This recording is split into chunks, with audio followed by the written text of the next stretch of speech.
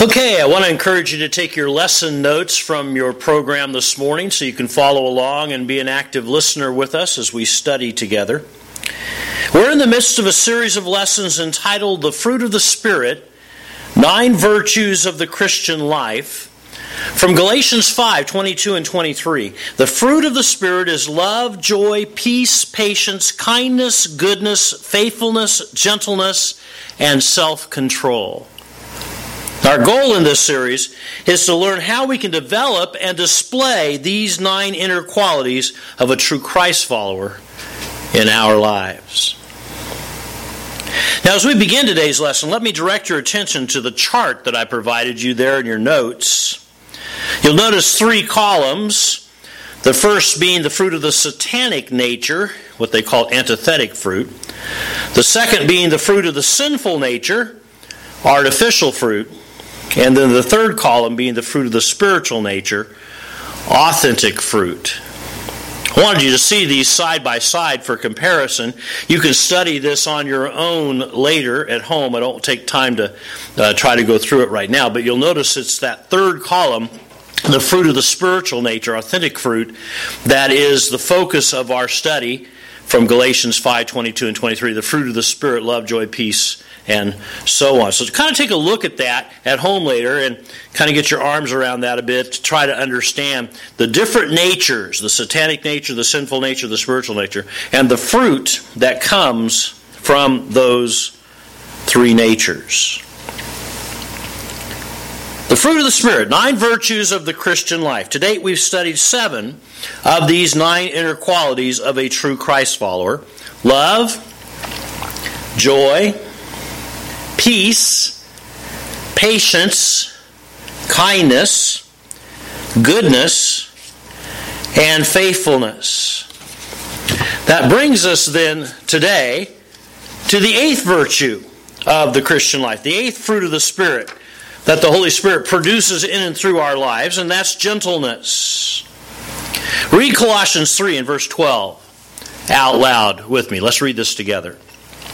God loves you and has chosen you as His own special people, so be gentle. I thought that was kind of unique that it says God loves you. He's chosen you as His people. Now, first thing I want to talk about here is be gentle. Gentleness is that important. And as we consider the fruit of gentleness together, let's begin with defining gentleness. Our text says the fruit of the Spirit is gentleness. And to help us understand this definition of gentleness a little bit better, look at how some other translations have worded this same phrase, Galatians 5:22 and 23. King James Version, the fruit of the Spirit is meekness. William Barclay, the harvest which the Spirit produces is the strength of gentleness. I really like that phrase, the strength of gentleness. The Message, God brings gifts into our lives much the same way that fruit appears in an orchard. Things like not needing to force our way in life. That's the word gentleness. Not needing to force our way in life. The Amplified Bible, the fruit which the Holy Spirit's presence within accomplishes is gentleness or meekness or humility. J.B. Phillips translates, the Spirit produces in human life virtues such as tolerance and forbearance. Now, frankly, this Greek word, prautes, is a bit difficult to translate into English. In fact, there in your notes, I wrote this out so that you would have it. Follow along as I read. Vine's Expository Dictionary, New Testament Words explains, it consists not in a person's outward behavior only, rather it is an inwrought grace of the soul, and the exercises of it are first and chiefly towards God. It is that temper of spirit in which we accept His dealings with us as good, and therefore without disputing or resisting. This meekness, however, meaning first of all a meekness before God, is also in the face of men, even evil men, out of a sense that these, with the insults and injuries which they may inflict, are permitted and employed by God for the chastening and purifying of His elect. Vines goes on to explain, the meaning of prautes is not readily expressed in English, for the terms meekness, gentleness, or mildness commonly used suggest weakness. It must be clearly understood that the meekness manifested by the Lord and committed to the believer is the fruit of power. The common assumption is that when a man is meek, it's because he cannot help himself. But the Lord was meek because he had the infinite resources of God at his command. Actually, in its roots, this word prautes was used to describe a horse that had been broken and harnessed. I mean, what a great word picture. A wild horse is a picture of strength and power. And when that horse is tamed and bridled, it still possesses the same strength and power, but now it's just under control. The free spirit, the wildness is broken. The strength is harnessed. The power is bridled. Now, folks, that is gentleness. You see, to be gentle or meek means that our self-absorption has been broken. Our self-will has been harnessed. Our self-centeredness has been bridled. To put it as simply as I can, to be gentle or meek means selflessness. Selflessness. Again, in your notes, Dr. Martin Lloyd-Jones puts it this way. Meekness is essentially a true view of oneself, expressing itself in an attitude and conduct with respect to others. The meek man does not demand anything for himself. He does not take all his rights as claims. He does not make demands for his position, his privileges, his possessions, his status in life. To be meek, in other words, means that you have finished with yourself altogether. Let me read that last line again. To be meek, in other words, means that you have finished with yourself altogether. Wow. Again, the key idea here is selflessness before God and before others. Now, there are only two people in the Bible who are actually called meek or gentle. The first is Moses. Numbers 12, verse 3 tells us, now the man Moses was very meek, more than all people who were on the face of the earth. And the second, of course, is Jesus. Matthew 11, verse 29, Jesus himself testified of himself, I am meek and lowly in heart. Now, if you carefully examine the lives of both Moses in the Old Testament and Jesus in the New Testament, it is quite evident that both of them were very powerful and highly influential people, weren't they? And yet neither one of them misused or abused their power for selfish gain. Instead, they chose to put the needs and interests of others before their own. And in a spirit of gentleness, selflessness, they used their position and privilege for the benefit of others. See, that's gentleness, meekness, selflessness in action. Now, with this definition in mind, then, let's move on to demonstrating gentleness. Read Philippians 4, verse 5 out loud with me. Let your gentleness be evident to all. Let your gentleness be evident to all. Now, how do we let our gentleness be evident to everyone? What are some specific ways that we can demonstrate meekness in our relationships? What are some practical situations where we can practice selflessness in our daily lives? Well, as I researched this Greek word prautes and how it's used throughout the New Testament, here are 6 suggestions I have for you for demonstrating gentleness or selflessness in our everyday lives. 6 practical situations. I think you'll see that these are everyday situations. Number 1, when we are related to others, be understanding, not demanding. When we are related to others, in other words, family, be understanding, not demanding. One of the primary places where gentleness needs to be practiced is at home, with our relatives. Sometimes I think we're more meek or selfless with others than we are with our own family members. Would you agree? Yeah. Look at what Peter wrote to married couples, 1 Peter chapter 3. In verse 4, he addresses wives. You should be known for the beauty that comes from within, the unfading beauty of a gentle, there's that word, the unfading beauty of a gentle and quiet spirit, which is so precious to God. Then in verse 7, Peter addresses husbands.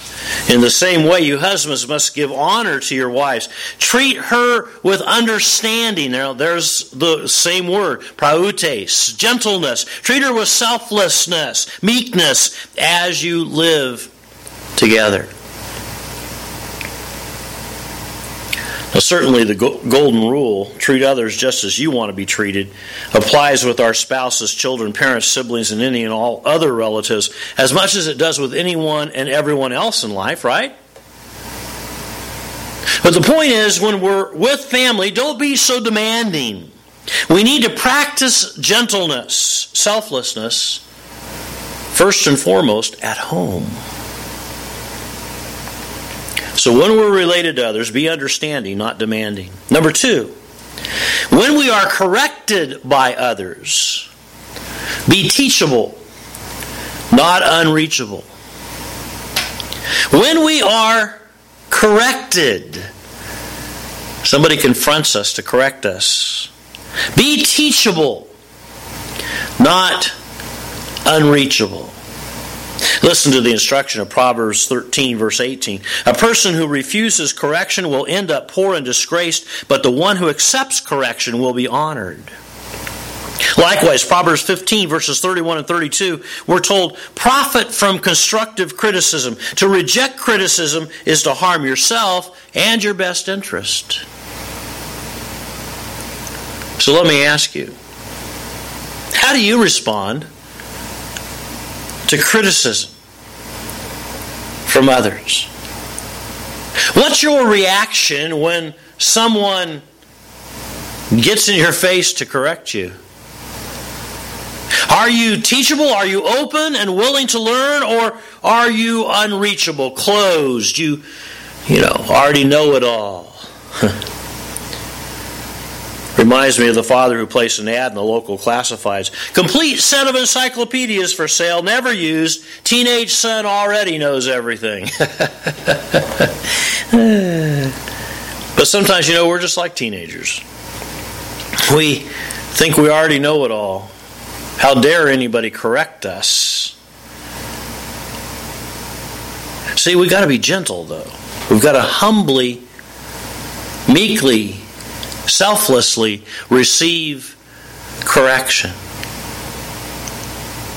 So when we're corrected by others, be teachable, not unreachable. Number 3, when we are confronting others. Now this is the flip side of what we just talked about. When we are the ones confronting others, be gentle, not judgmental. Be gentle, not judgmental. Read Romans 14, verses 1 and 2 out loud with me. Welcome with open arms believers who don't see things the way you do, and don't jump all over them every time they do or say something you don't agree with. Treat them gently. There's our word again.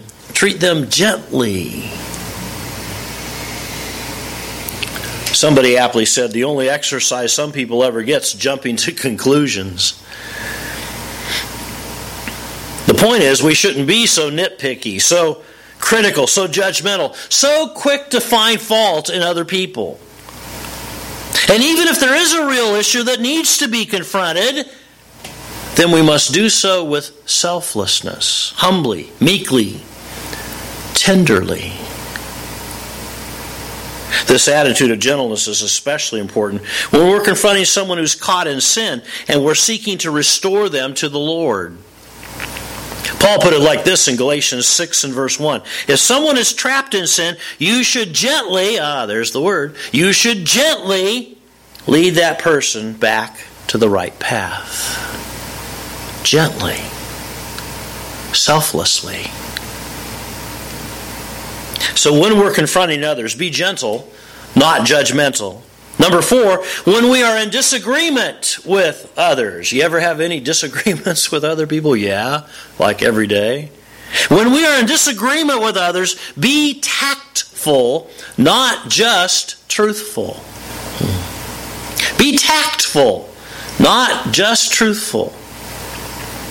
Ephesians 4:15 reminds us of this important truth. We must speak the truth with the accent of love. I just tell it like it is. I just speak my mind. Well, truthfulness is good, but not if it is not accented by love. Truth without tact is wrong. Listen to me. Truth without tact, it's just wrong. We need to learn how to disagree without being disagreeable. So when someone takes issue with us, we need to learn to be gentle, meek, selfless, humble in our response to them. Proverbs 15 instructs us, a gentle response diffuses anger, kind words help and heal, cutting words wound and maim. 2 Timothy 2, verses 24 and 25 puts it this way, God's people must not be quarrelsome, they must be gentle. There's the word. They must be gentle. Be patient and humble when you're trying to teach those who are mixed up concerning the truth. For if you talk meekly, there's the word again. If you talk meekly and courteously to them, they are more likely with God's help to turn away from their wrong ideas and believe what is true. Good advice. So when we're in disagreement with others, be tactful, not just truthful. Number 5, when we are offended by others, be constructive, not destructive. When we are offended by others, somebody offends us, be constructive, not destructive. What's our usual response when someone hurts us? Well, we automatically want to get even, don't we? We want to strike back. We want to settle the score. But what does the Bible say should be our response? Read these verses in Ephesians 4 out loud with me. Be humble and gentle. Be patient with each other, making allowances for each other's faults because of your love. Be kind to each other, tender-hearted, forgiving one another, just as God has forgiven you. Simply put, when someone offends you, don't offend them back. Be constructive, not destructive in your response to them. Don't be like the truck driver I read about this past week who was quietly eating his dinner in the corner of a truck stop restaurant, and some bikers burst through the door. One of them walked up to the truck driver, picked up his plate of spaghetti and smashed it on top of his head, and then picked up his coffee and poured it into his lap. The truck driver didn't do anything. He just got up and paid his bill at the register and left. And one of the bikers shouted to the restaurant owner, "Well, he's not much of a man, is he?" And the restaurant owner replied, "Yeah, he's not much of a truck driver either. He just ran over 12 Harley Davidsons on his way out of the parking lot." We cheer for the truck driver, yeah! But getting even, that's not being meek, gentle. That isn't selflessness. Paul instructs us in Romans chapter 12, ask God to bless everyone who mistreats you. Whoa, did I read that right? Look at it with me again. Ask God to bless everyone who mistreats you. Yeah, I read it right. We got to bless those who mistreat us? Whoa. Let's read on. Don't mistreat someone who's mistreated you. Don't try to get even, but defeat evil with good. Boy, don't miss that last line. Defeat evil with good. See, gentleness, meekness is not only turning the other cheek, but it's doing something good to someone who has done something bad to us. Whoa. So when we're offended by others, be constructive, not destructive. And number 6, when we're witnessing to others, be helpful, not hurtful. When we're witnessing to others, when we're sharing our faith, be helpful, not hurtful. Look at Colossians 4, verses 5 and 6. Be tactful with those who are not Christians yet. Talk to them agreeably and with a flavor of wit, and try to fit your answers to the needs of others. This is one of my favorite verses, by the way, on witnessing. It influences my preaching and teaching and much of what we're attempting to do right here at Springville NAS. Why? Because, I don't know about you, but have you noticed that there are so many Christians, there's so many churches who mistreat unbelievers? They do. They're hurtful. I mean, they're obnoxious, quite honestly. The things they say and they do are not gentle. They're not selfless. They treat those who don't know Christ as though they are the enemy. They are not the enemy. Yes, they may walk with the enemy and be under the influence of the enemy, but they are not the enemy. There's only one enemy, and that's Satan. And God loves people who don't love Him yet just as much as He loves those of us who do love Him. And we need to learn how to love unbelievers in that same way. Gentleness is so necessary to sharing our faith. Let's read 1 Peter 3 and verse 15 out loud together. If anybody asks why you believe as you do, be ready to tell them, and do it in a gentle and respectful way. Don't miss that. Do it in a gentle, there's that word again, a gentle and a respectful way. So when we're witnessing to others, be helpful, not hurtful. Here then are 6 practical ways we can demonstrate gentleness or selflessness in our daily lives. Number 1, when we're related to others, be understanding, not demanding. When we're corrected, number 2, when we're corrected by others, be teachable, not unreachable. Number 3, when we're confronting others, be gentle, not judgmental. Number 4, when we're in disagreement with others, be tactful, not just truthful. Number 5, when we're offended by others, be constructive, not destructive. Number 6, when we're witnessing to others, be helpful, not hurtful. Fruit of the Spirit. This morning we focused on the 8th virtue of the Christian life, the 8th quality of the inner character of a genuine, authentic Christ follower, and that's gentleness. Galatians 5:22-23 tells us the fruit of the Spirit is gentleness, meekness, humility. Selflessness is something we must allow the Holy Spirit to produce in and through our lives. This is certainly not going to come from our sinful nature, is it? It's going to be our spiritual nature in that chart. It's that third column. It's only the Holy Spirit who can produce gentleness or selflessness in and through our lives. Let's wrap up today's lesson by reading 1 Timothy 6 and verse 11 out loud together. Would you read it with me? Pursue righteousness and a godly life, along with gentleness. I thought that was kind of interesting. Pursue righteousness and a godly life. And then, first and foremost in the list of how to do that is gentleness, humility, meekness, selflessness. May it be so.